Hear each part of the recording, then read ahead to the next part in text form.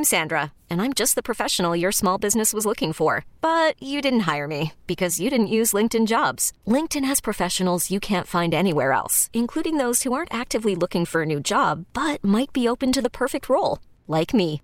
In a given month, over 70% of LinkedIn users don't visit other leading job sites. So if you're not looking on LinkedIn, you'll miss out on great candidates like Sandra. Start hiring professionals like a professional. Post your free job on linkedin.com/recommend today. The Montgomery County judge overseeing trial of two 23-year-olds accused of killing a man on the Schuylkill River Trail declares a mistrial.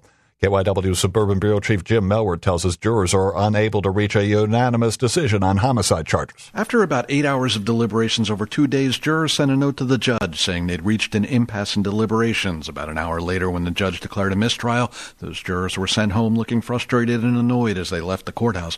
Prosecutor Kathleen McLaughlin says she's disappointed as she felt she presented enough evidence to convict Cody Reed and Marquise Johnson in the shooting death of 25-year-old Daquan Tucker last March on the Schuylkill River Trail. And as a result of this, the Commonwealth will be retrying this case and will be again asking for a verdict of guilty on first-degree murder. Tucker was shot 3 times in the head and was found along the trail by a cyclist around 9 a.m., about 12 hours after his girlfriend last talked to him. Defense attorney Dennis Cagley is also disappointed as he thought they'd put up enough reasonable doubt for a not guilty verdict. There were other people mentioned that had contact with the victim, and the victim himself, unfortunately, was armed and perhaps could have gotten shot with his own weapon, but people just didn't know. Johnson and Reed remain held without bail on the murder charges, awaiting a date for a new trial. In Norristown, Jim Melwert, KYW News Radio, 103.9 FM.